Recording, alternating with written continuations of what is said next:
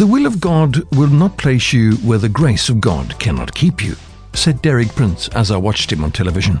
As I always say, grace is God's doing. It's plain that the will of God is revealed in the grace of God. It was the will of God that Jesus died for our sins, and it is the will of God that we follow His plans for our lives.